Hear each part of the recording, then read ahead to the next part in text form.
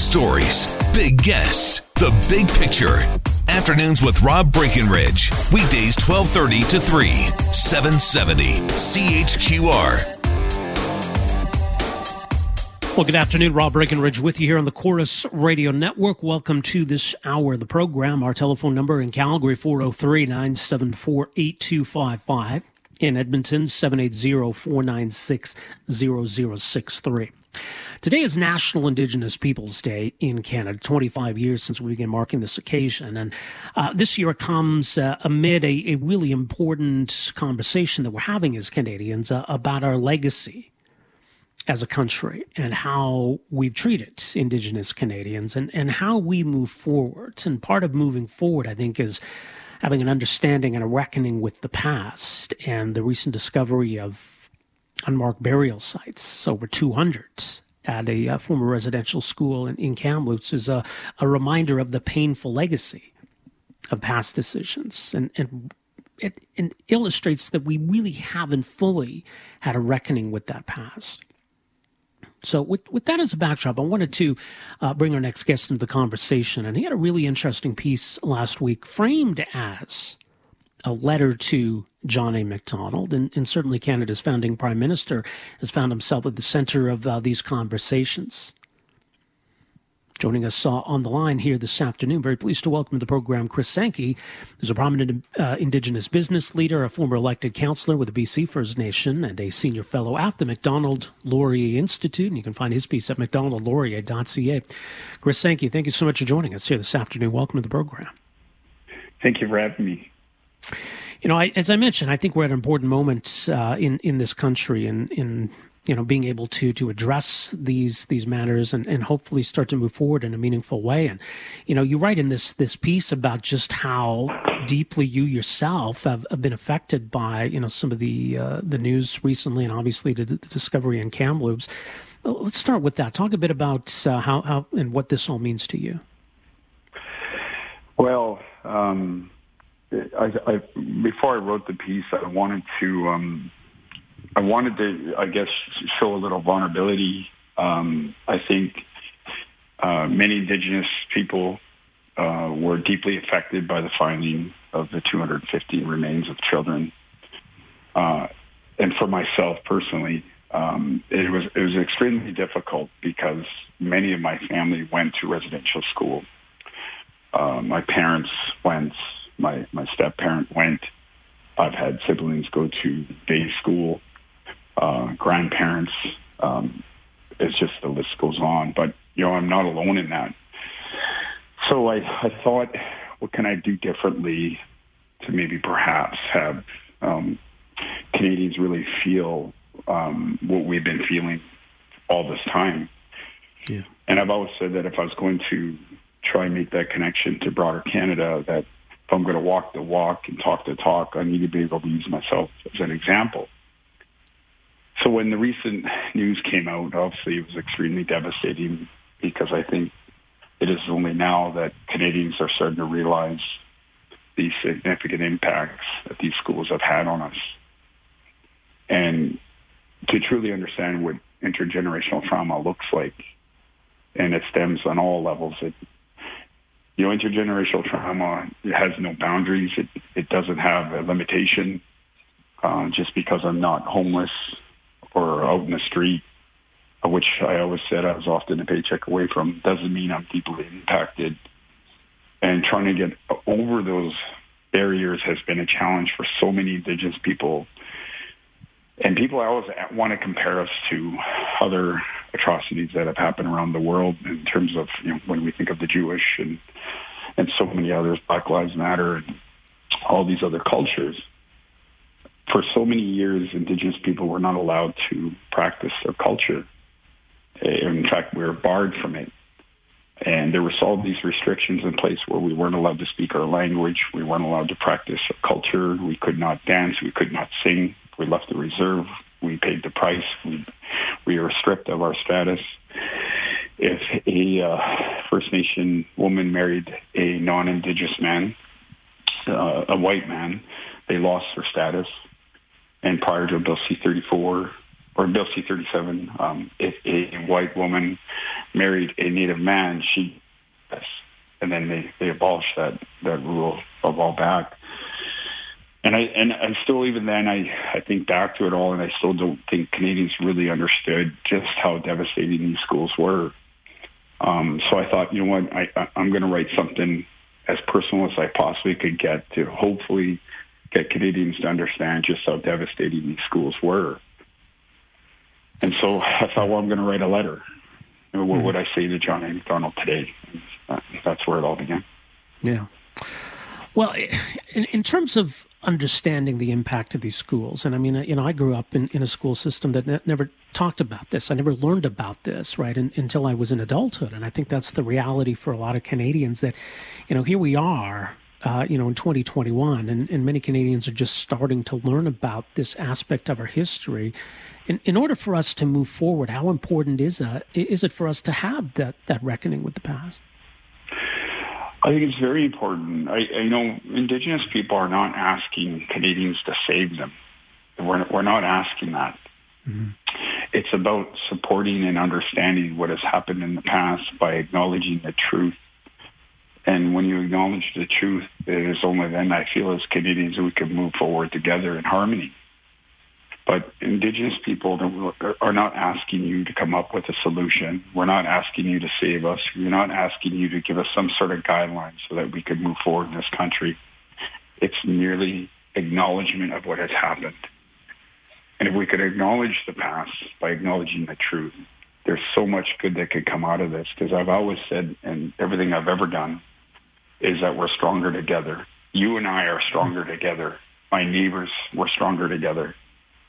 And if we don't start reconciling with each other, we will continue to point fingers at one another. Mm-hmm. And that's not what we need to do. Right now, we need to acknowledge it, deal with it, and then move forward together. It's interesting because I think a lot of the focus on John A. Macdonald and the significance that he represents as Canada's first prime minister. I mean, it's almost an indictment of Canada itself and the concept of Canada itself. I mean, you know, can we be a nation where non-Indigenous, Indigenous Canadians can move together, you know, together, right, as a people? I mean, do you think that that's why, you know, we are focused more so on John A. Macdonald than say other former prime ministers, others who were involved in designing some of, you know, the racist laws of the past? Yeah, look, you know, I've always opted myself until I started doing more research of why are we so fixated on one man? Why is this movement around tearing down the statue such a big deal to specific groups? I've talked to a lot of Indigenous leaders, and I got to tell you, and I even spoke to a lot of Indigenous people just in general. Almost every single one of them, if not all of them, disagreed with the dismantling of these statues. They don't agree with it. I don't believe by, you know, eliminating the past is going to solve our problems. It's just not. In order to deal with our past, we have to face it head on. And eliminating his statue is not going to do that. It's not going to solve it. All it is doing is perpetuating division. Mm-hmm. And what's happening is we're missing an opportunity to inform and educate the general public, broader Canada, of what this past really was about. Because so many Canadians were unaware of what had happened. But let's not forget, you know, over that time, John A. Macdonald was long gone before the residential schools were put into motion as a mandatory institution where we had to attend. Mm-hmm. That didn't happen until 1920, 30 years after John A. Macdonald had passed away. Yeah. And everybody that was involved in this, we have to be able to share that burden. Like, I mean, let's be realistic here. It takes a lot of people to orchestrate something like this. And if we just start to understand that there were mistakes made in government, there were mistakes made along the way that were extremely devastating, where so many children and generations were deeply affected and loss of life that was uncalled for and it should have never happened. But it took a lot of people to know that. Like every day I wake up and I see this stuff in the paper. You cannot tell me that just one person knew about all of this. It was a completely and carefully orchestrated process, an institution that took the livelihoods of so many people, and that took a lot of people to plan and implement.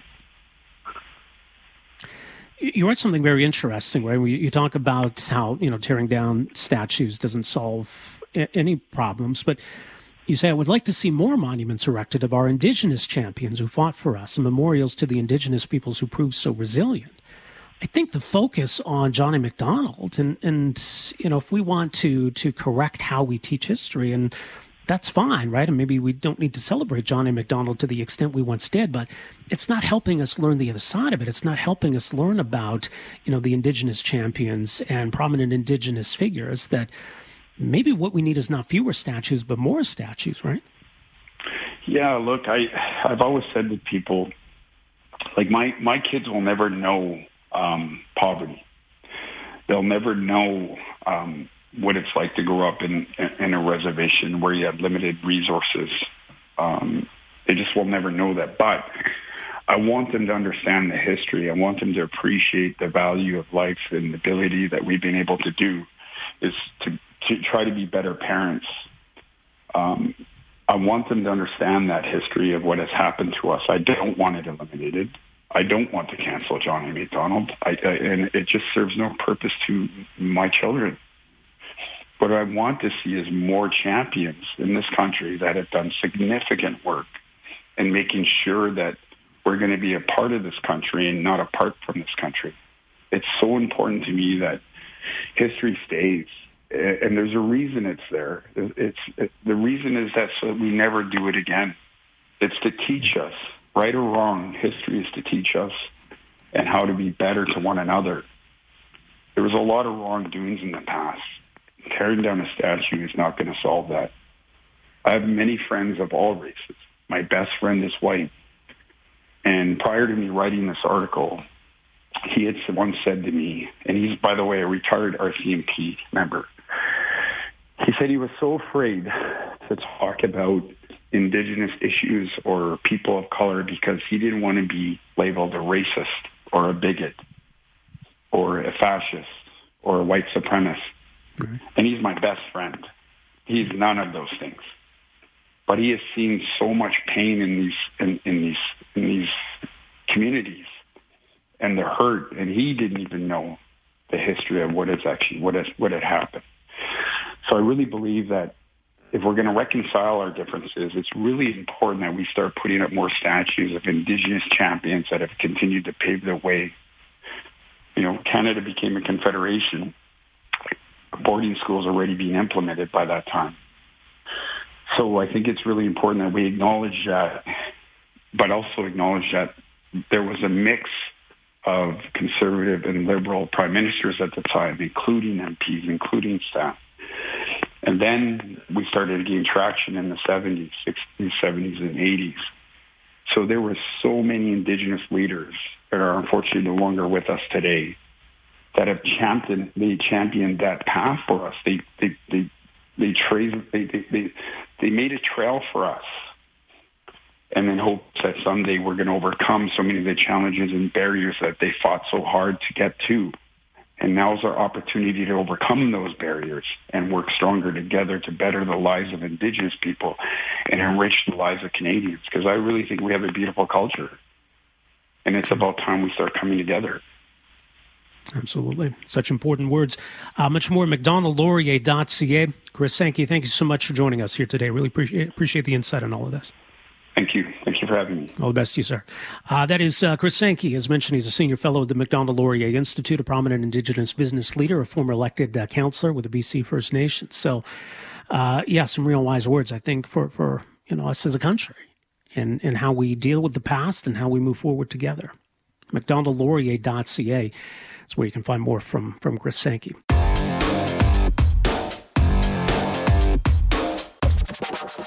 So I think it's important that we get to the bottom of this story, and part of this next conversation is about how the government has been an obstacle to getting to the bottom of this story.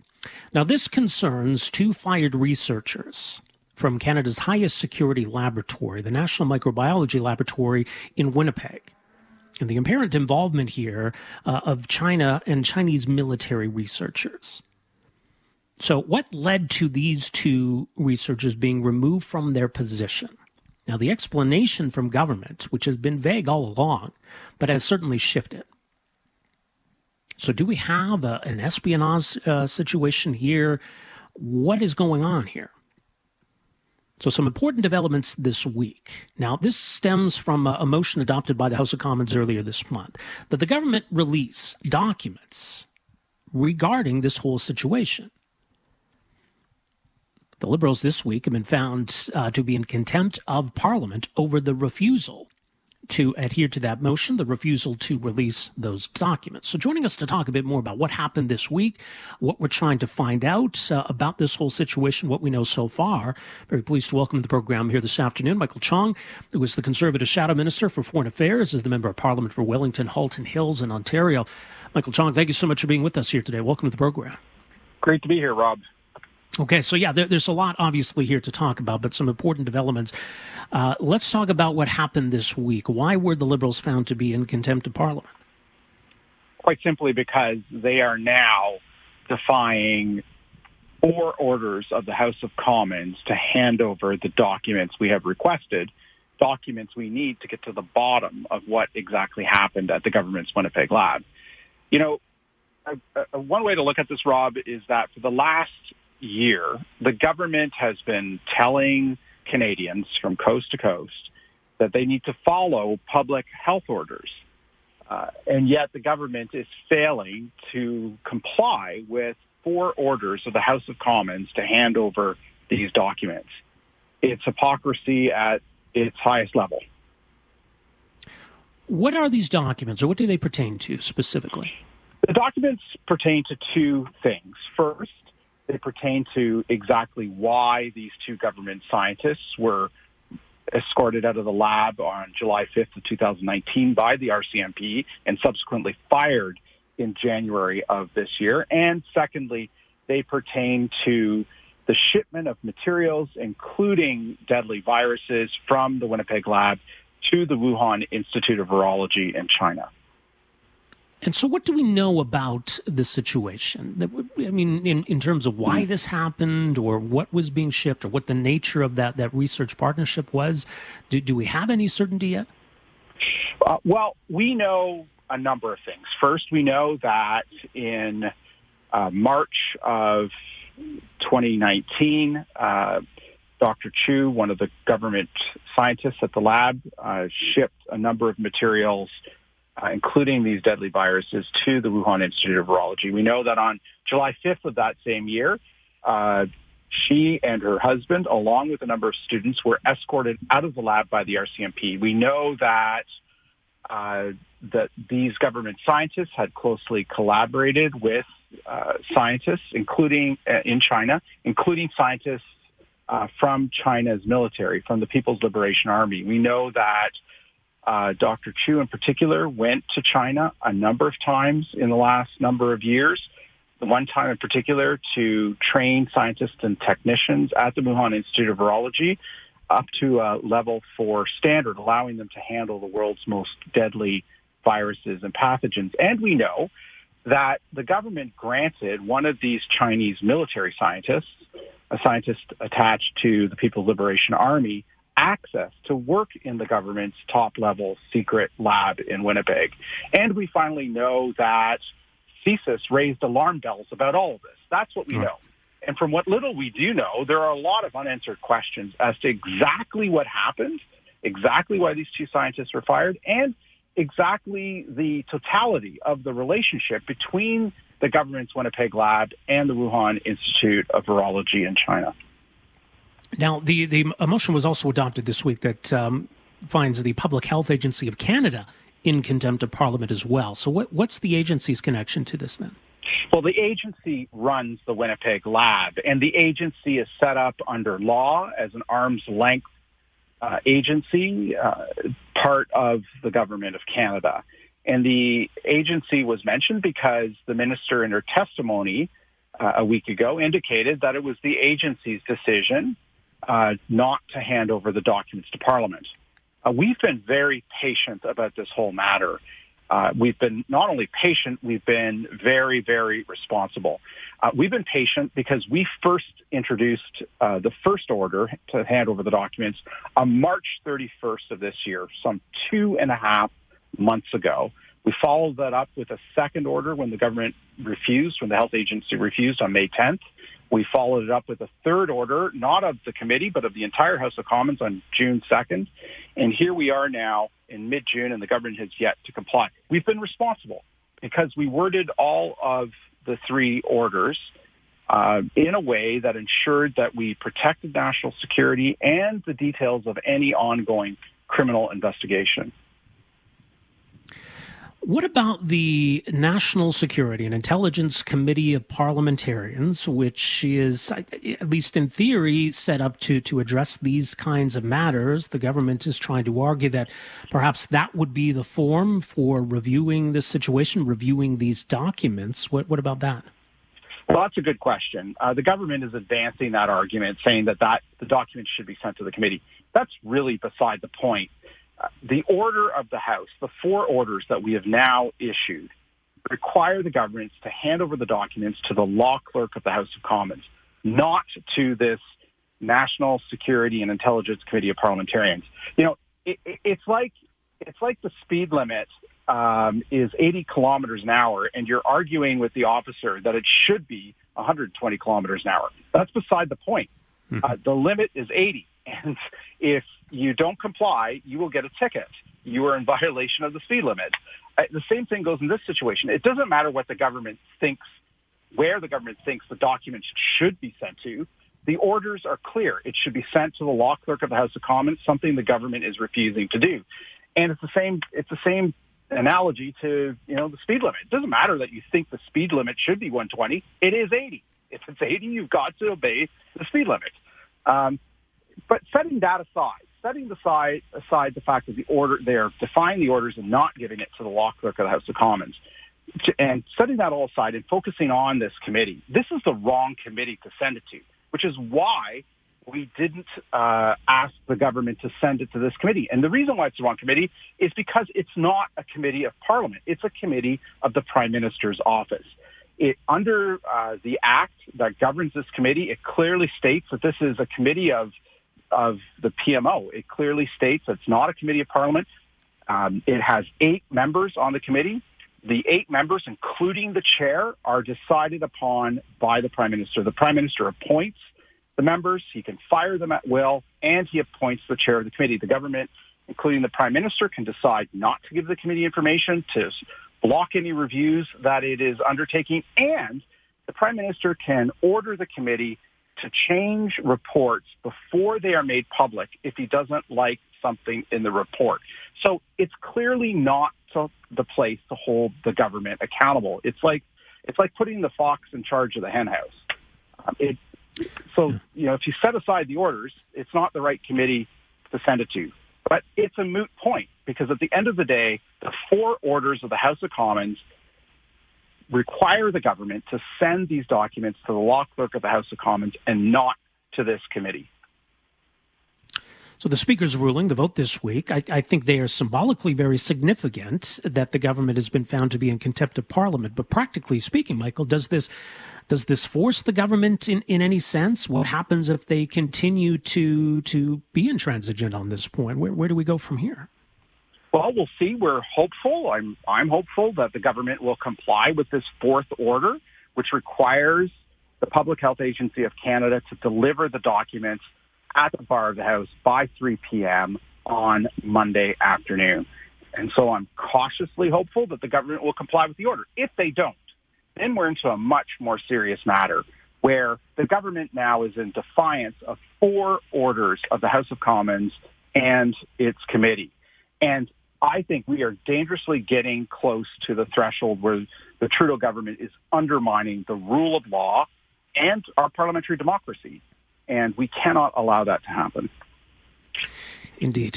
More background on all of this, michaelchong.ca. And like you say, we'll see what happens Monday and beyond. But I think it's important Canadians get some answers on this. We'll see what happens. Michael Chong, thank you so much for joining us here today. Appreciate it.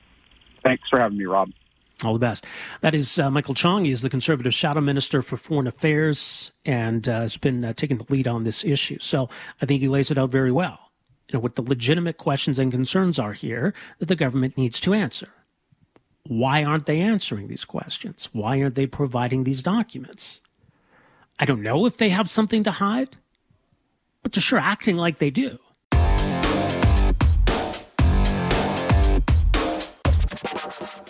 And welcome back. Rob Breckenridge with you on this eventful Friday. So big announcement from the Premier regarding Stage 3 of the reopening. That will take effect on Canada Day, July 1st, which is what they had hoped for. And that's when it is indeed going to happen. Obviously, there's still a need for folks to get vaccinated, and let's keep ramping up those numbers, first doses and second doses. And the province is, as you heard, making it easier to get that second dose sooner. If you got a first dose in May, you can book a second dose now. If you got a first dose in June, you need only wait 4 weeks, 28 days, and you can book dose number 2. So that's certainly going to help. So a lot to digest there. We'll talk more about it and more time for your phone calls as well. But I think certainly as Alberta pivots out of health restrictions, there's going to be more of a focus on the economic recovery that we're going to see in 2021. And certainly we've seen some forecasts that have high expectations, optimistic expectations for where Alberta is heading. But obviously it's not enough to just get back to pre-pandemic levels. Because even before the pandemic, there was a lot of conversation around what Alberta really needs to do to set itself up for success in the long term. And not just in recovery in oil and gas, but diversifying our economy, making our economy an attractive jurisdiction for investment, luring head offices here. And certainly that's an issue in both major cities in Alberta, Edmonton and Calgary, maybe a little more acute in the latter when it comes to empty downtown office space. Alberta set up the Invest Alberta Corporation as a way of trying to address some of these challenges, promote Alberta, help to diversify our economy, promote the energy sector, as well as tech, agriculture, tourism, and other sectors of the economy. Someone who played a key role in that and was also a key advisor to the Premier is David Knight-Legg, CEO of Invest Alberta.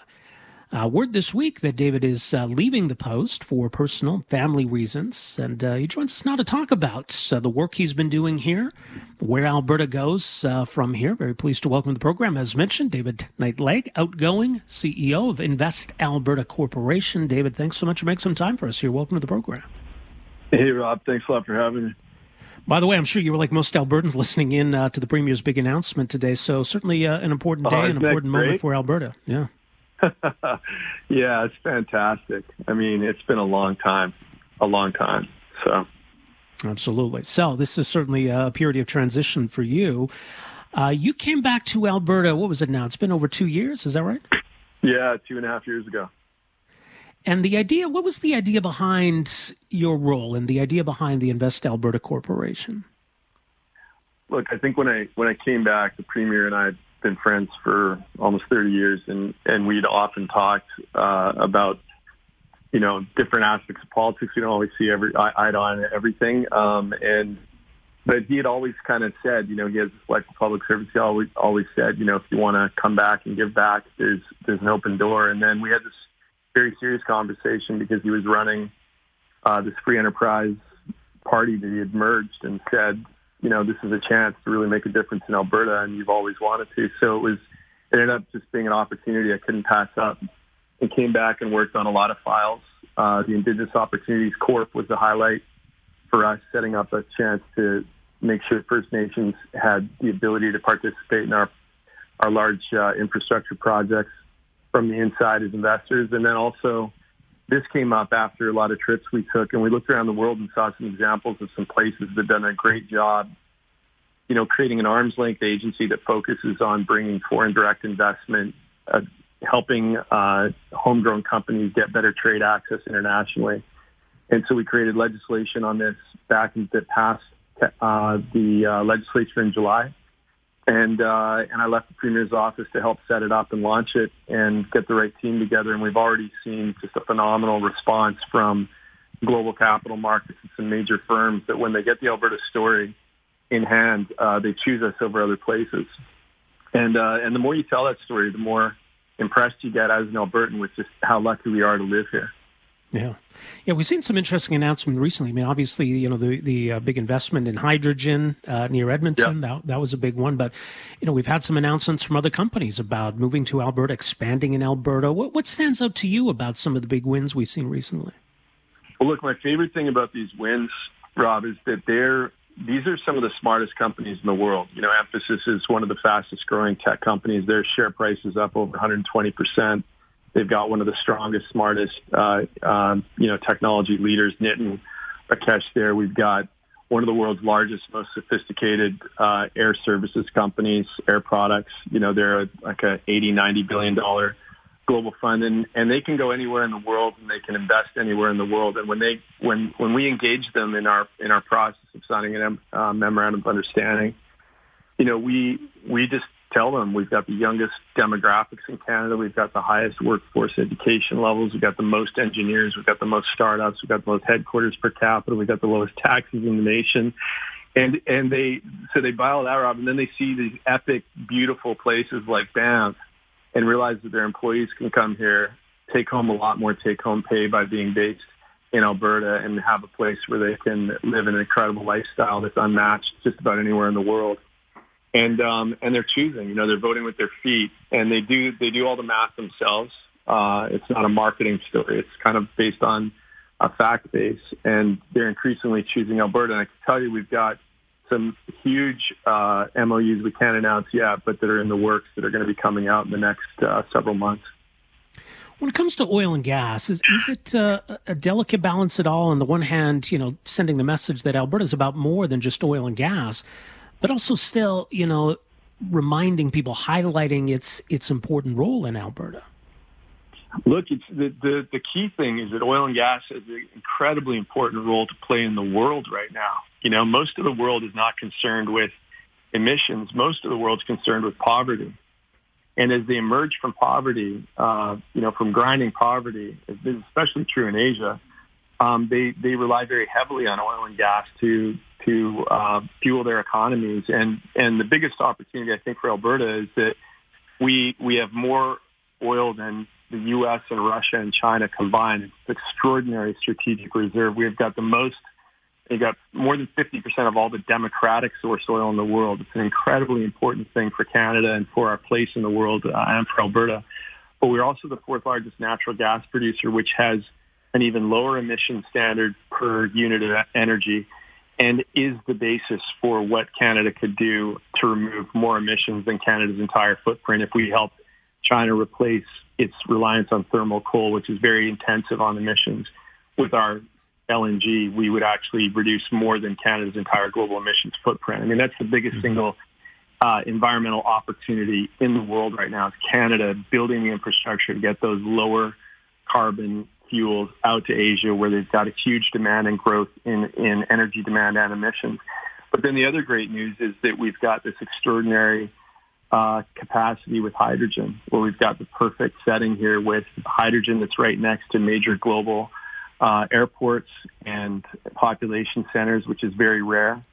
And we've got increased development of use cases for hydrogen in transit and trucking and heavy lift applications like rail. And so Alberta is, again, only 4.5 million of the luckiest people in the world. We've got this stack of energy that goes all the way down the emissions ladder and produces things that the world is desperately in need of. And I think we've just got to continue to tell that story, but also do the job we need to do federally and provincially at building the capacity to get what we've got out to a world that really desperately needs it. Well, yeah, I agree. I think we got a great story to tell here, but I mean, it feels like, we're up against some significant forces. And, we've certainly heard the stories about big banks or big investment firms, getting out of oil and gas, that's, the perception is that maybe the world's moving in a different direction. A lot of these big investment funds are moving in a different direction. What are you seeing and hearing out there? Well, look, I was at a global bank. I left that job to come and do this for a few years. And, the world is not moving against energy. In fact, that's simply not factual. I think that's fashionable, but it's not factionable. Sorry, it's not factual. The facts are the demand for oil continues to skyrocket around the world as another billion people move out of poverty and need to move into cities and need to move into houses and have needs like heating and cooling and roads and buildings and other things, and all of that's very carbon intensive. I do think that there's a responsible energy movement that's very important, and that's what ESG has been all about. And I think for Alberta, the issue is not that we're not the best at ESG, which we are. It's that we haven't been present in some of the markets where that story needs to be told better.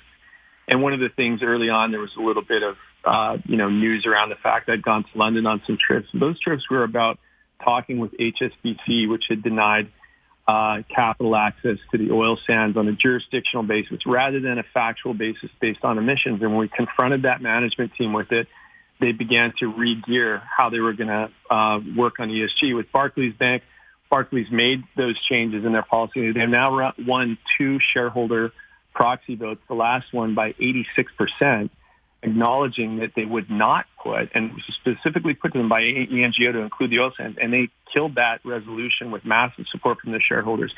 So when the facts are out there, when it's factual and not just fashionable, Alberta wins. But our responsibility is to tell our story and to tell it better. So obviously, Invest Alberta isn't done its work, and you're not going to be done with Alberta either. But what's next for the corporation? What's next for you here? Well, look, Invest Alberta, the team is phenomenal. We've got some great new executives. We got out of the gate faster than we thought. We were launching this without being able to use offices, obviously, because of the context with the pandemic. So it's been tough. It's been tough for the team, but they've done a phenomenal job. We've already got over $3 billion of investment in, but it's growing fast. And we've seen over 3,000 jobs announced, and we're just seeing a pipeline that's extraordinary right now. So that team is going to continue to carry it. We're going to find a great new CEO, and I'm going to continue to work in an advisory role with the board from Asia, and I'm going to continue to focus on some of these things we've talked about: ESG, defending Canadian energy, and looking forward to being back and seeing how the team grows and takes it to the next level in the growth phase. Well, more at investalberta.ca. David, all the best to you and your journey and wherever things take you from here. And thanks so much for making some time for us here today. All right. Thanks, Laura. Take care. Much appreciated. You as well.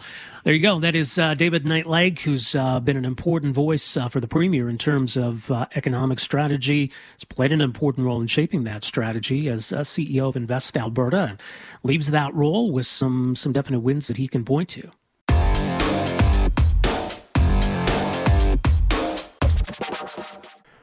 Welcome back. Well, certainly over the last year, there's been a real focus on issues around race and racism and systemic racism, to what extent that problem exists here, what we need to do about it.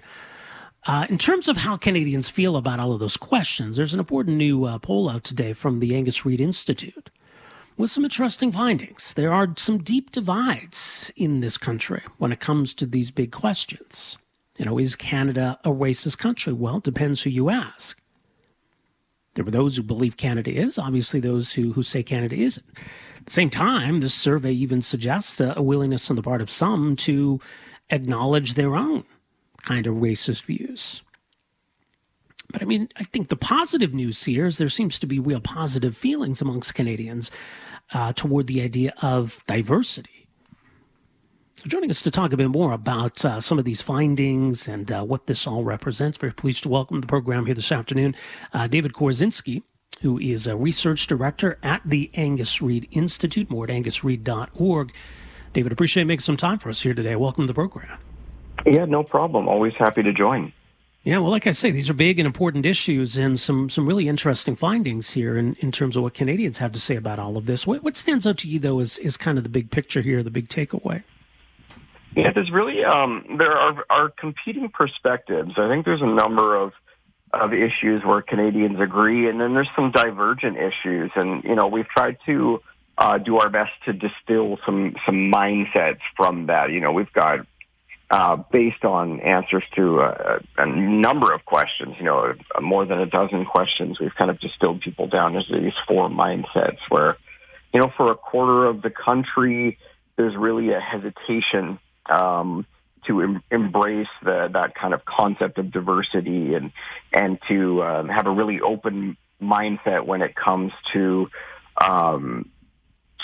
immigration, the way that these people feel that visible minorities are treated by institutions, and like the police or the education institution. And you've got people in the middle that are kind of, they're of two minds on this. They see value in diversity.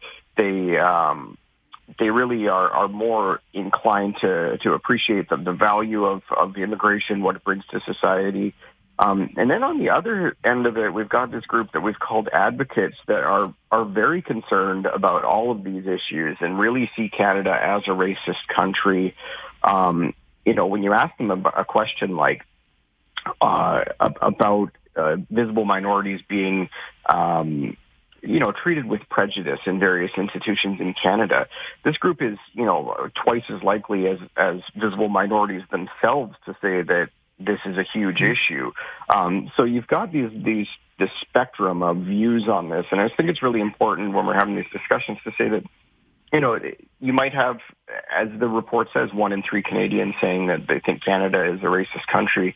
You got 2/3 who disagree with that, and there's all of these different nuances and views towards people who are visible minorities, Indigenous populations, and all of these different populations that make up Canada. So it is quite a widespread discussion. I think what stood out to me is just the competing views between these groups, and how you've really got, a quarter on one side, a quarter on the other, and then 50% of people who are kind of in the middle and see value in different statements.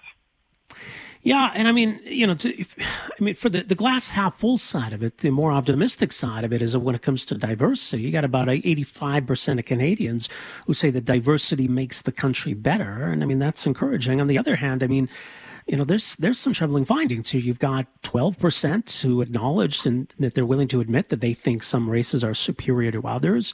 You've got about a quarter of Canadians admitting that they feel, for example, cold toward Muslims. So there's some troubling findings in all of this, too.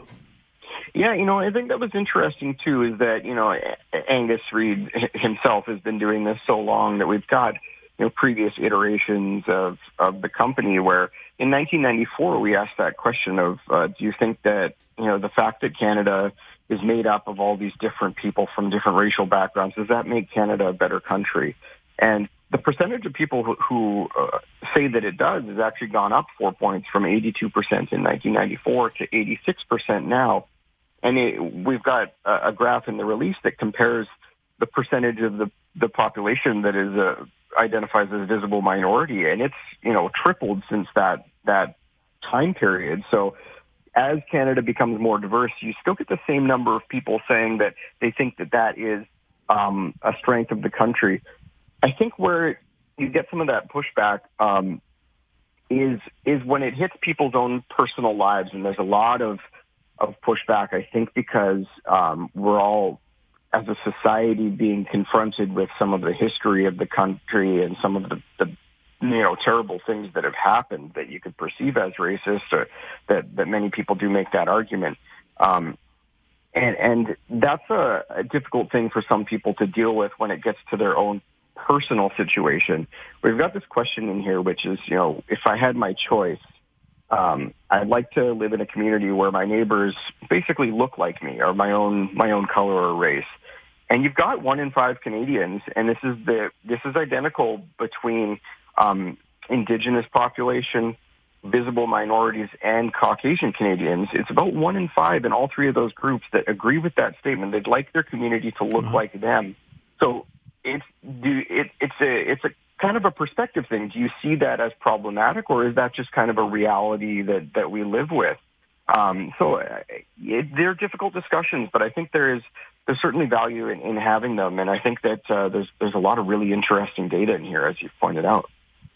There is, and it's also worth noting, there's a lot of generational differences here, there's regional differences here, there's even gender differences here. How significant are those differences? Yeah, I think the biggest one is between men and women, and particularly, if you look at men who are, say, over the age of 55, and young women, they almost don't even live in the same realm when it comes to this issue. If you ask a question like, is Canada a racist country, and you've got 85% of older men saying no, they don't think that that's the case, and then young women almost unanimous that they feel that that is the case. So there are really perspectives that are competing here, and those are the two groups that are really at odds. You see it again with the question of, you mentioned previously, we've got about a quarter of Canadians who say, are open enough to say that they feel coldly towards the Muslim community. That's about double the number that say that about other groups that we asked about, South Asians, Black Canadians, Chinese or East Asians.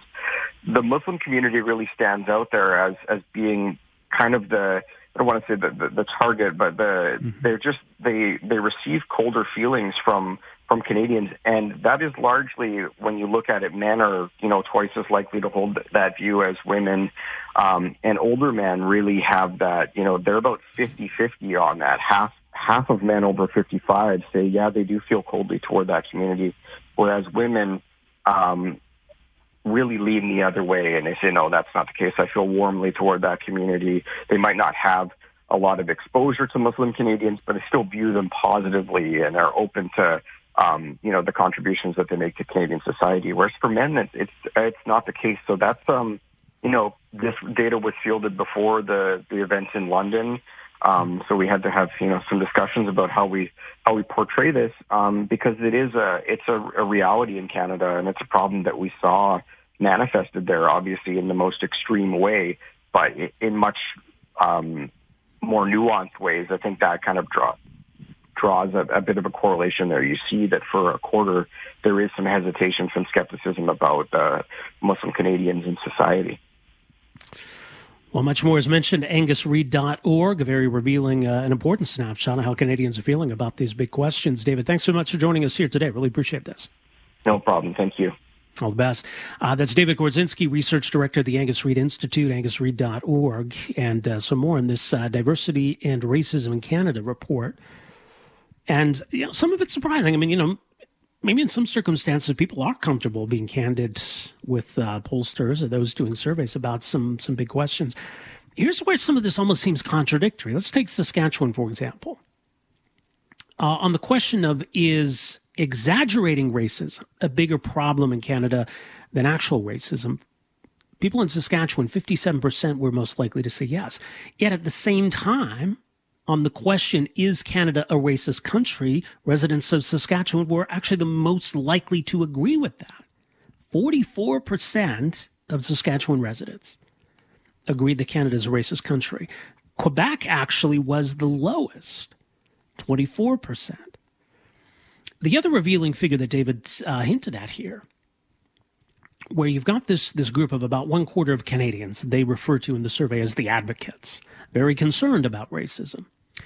For example, though, they are twice as likely as visible minorities themselves to say that police are prejudiced or racist toward the latter demographic, 83% versus 42%. So that's an interesting finding as well. Like David said, you've got some regional differences, generational differences, even gender differences here.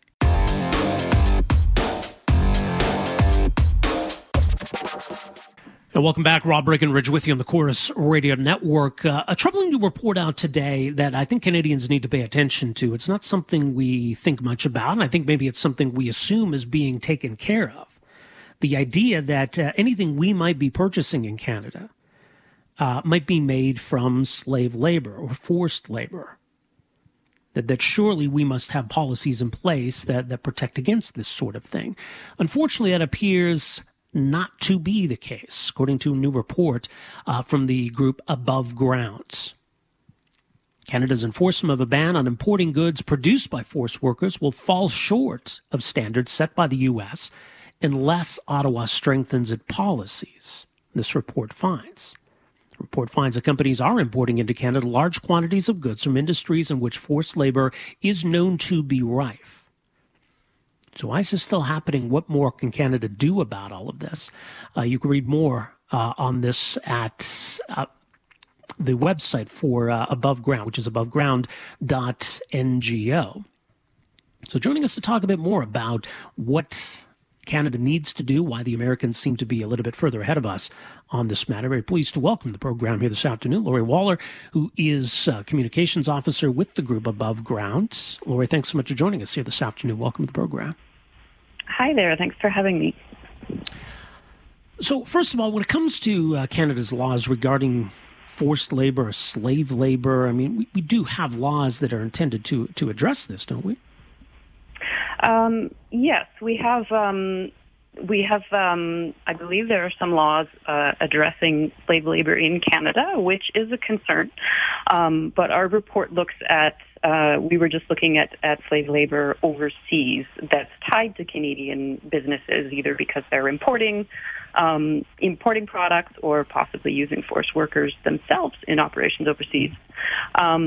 So the only law that applies to this problem of imports coming from abroad that are made by slaves is an import ban that was adopted about a year ago following on a model that was created by the U.S. And it basically says that it's illegal to import goods into Canada that are produced by forced labor.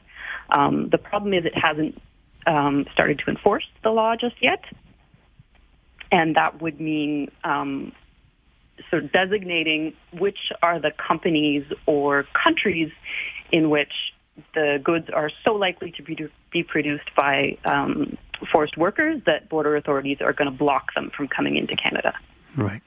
And this report suggests that Canada is only identifying a small fraction of what's arriving here. But, I mean, how do we know? How do we go about quantifying the extent of the problem abroad and to what extent we might be importing these goods to Canada? Well, essentially, nobody's really done that so far because it's quite difficult to track. There's so many different steps in a chain of, say, an electronic smartphone being produced. Under this law, even if the phone itself wasn't made in a factory by forced workers, if components in the phone were mined by forced workers, that would technically be illegal. So the U.S. has made some progress on sort of documenting where the biggest risks are. It has a list of companies that it won't allow to export its products to the U.S. And now Canada sort of needs to catch up on doing that. So in our report, we looked at some shipment records, but that show that there are goods coming in from specific companies that are accused of using forced workers. But what we see is really just the tip of the iceberg because the public doesn't have access to all of the shipment records that are coming straight to Canada. Where is this largely happening around the world? I know China's a big source of the problem, but where are we still seeing these practices? It's a little bit of everywhere, and it's not so much practices. In some cases, it's long entrenched practices, but in other cases, it's very much a feature of the modern global economy with lots of mobility. So we see migrant workers are being recruited in very poor countries to go work in slightly more wealthy countries where they're told that they're going to earn an incredible amount of money for what on the base compared to what's normal in their country, and so they'll go into significant debt. And then once they get to the host country, often they realize they're going to have to work for 5, 6, 7 years before they'll be able to pay off this debt.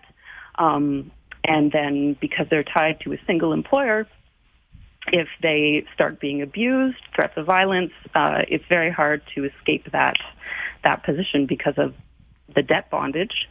And also because their legal status in the country is tied to that one employer.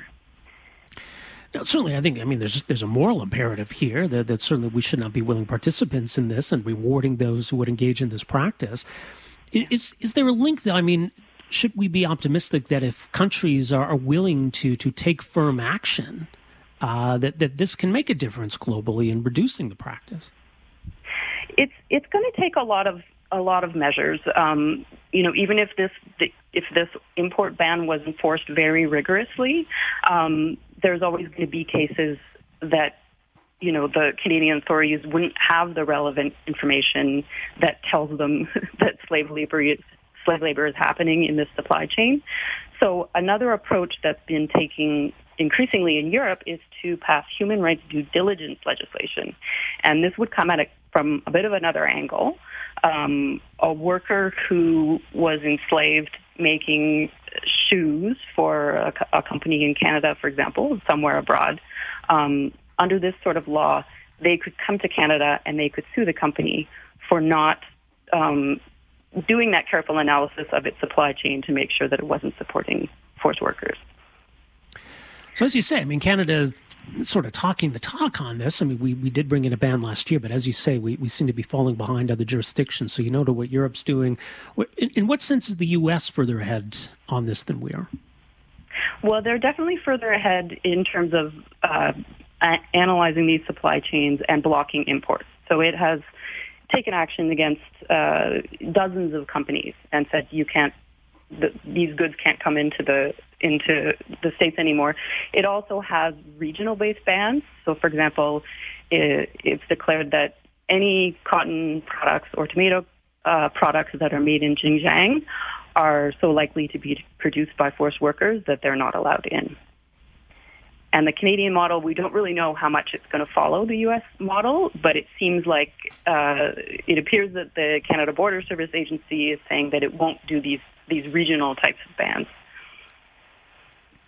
So what do you think that is? I mean, if obviously we recognize there's a problem, that hence, the ban we brought in last year, that what would explain then the lack of willingness to be serious about this? It's hard to say. One of the for that particular example of not considering doing regional-based bans, apparently the Canada Border Services Agency says that it doesn't have the legal authority to do so. And that's actually being challenged right now in federal court by a lawsuit that was brought by a refugee rights organization. So it remains to be seen. These things are going to be worked out. But we would really like to see Ottawa prioritizing this. Absolutely. Much more is mentioned at aboveground.ngo. Lori, thanks so much for joining us here today. Really appreciate this. Thank you. All right, that's Lori Waller with the group aboveground.ngo. So they've got a new report out saying that, look, I mean, we've still got a problem here, and Europe, the United States are doing more about it than we are. I think, unfortunately, we tend to fall back in this country on symbolism, that as long as it appears as though we care, maybe that's just good enough. But Above Ground says, we're calling on the Canadian government to at least meet the level of ambition shown by U.S. authorities in enforcing the ban. This would mean detaining goods at the border when credible information indicates they were most likely produced by forced labor, and releasing them only if importers can prove otherwise. I mean, this should be a no-brainer, obviously, right? I mean, there's really no compelling argument for why we should not care about this or turn a blind eye to this. I mean, this is a big deal. I mean, obviously, I think we recognize that we got certain situations in certain countries where, workers are not taken care of as well as they should be, right? And I think that's something we need to confront. But I mean, this is pretty clear. Forced labor, slave labor, should just be a complete non-starter. Thanks for downloading and listening to the podcast. Don't forget to subscribe, rate, and review for free at Apple Podcasts, Google Play, or wherever you find your podcast. You can also find me on Twitter at Rob Breckenridge, and you can email me, rob@770chqr.com. Talk to you next time. Afternoons with Rob Breckenridge, starting at 12:30 on News Talk 770 Calgary.